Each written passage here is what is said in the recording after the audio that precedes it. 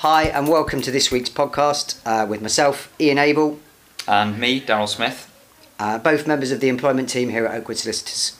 The topic of this week's podcast is automatic unfair dismissals. In certain circumstances, a dismissal can be deemed as automatically unfair. This will be the case if the dismissal is related to either pregnancy or childbirth, which also could be discriminatory.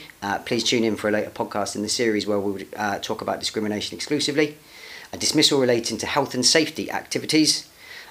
Dismissals relating to trade union membership or participation in trade union activities.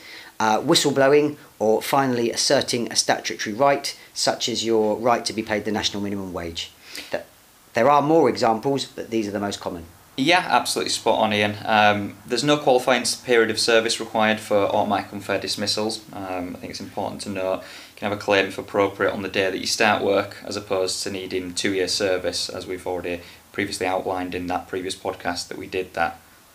There are two key points for automatic unfair dismissals. The first one is that the statutory test of reasonableness is removed.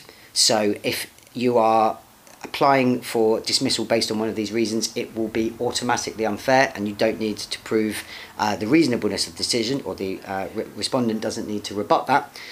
Also, for certain automatic unfair dismissal claims, this is mainly relating to either a whistleblowing claim or a claim related to health and safety activities, the statutory cap of 1 year's net salary or just over £89,000 is removed, meaning you could potentially have an uncapped compensation. Oakwood Solicitors, the experts in employment law claims. For any inquiries, please call 0113 200 9787 or email us at inquiries@oakwoodsolicitors.co.uk. Anything contained in this podcast is for information purposes only and not intended to be specific legal advice.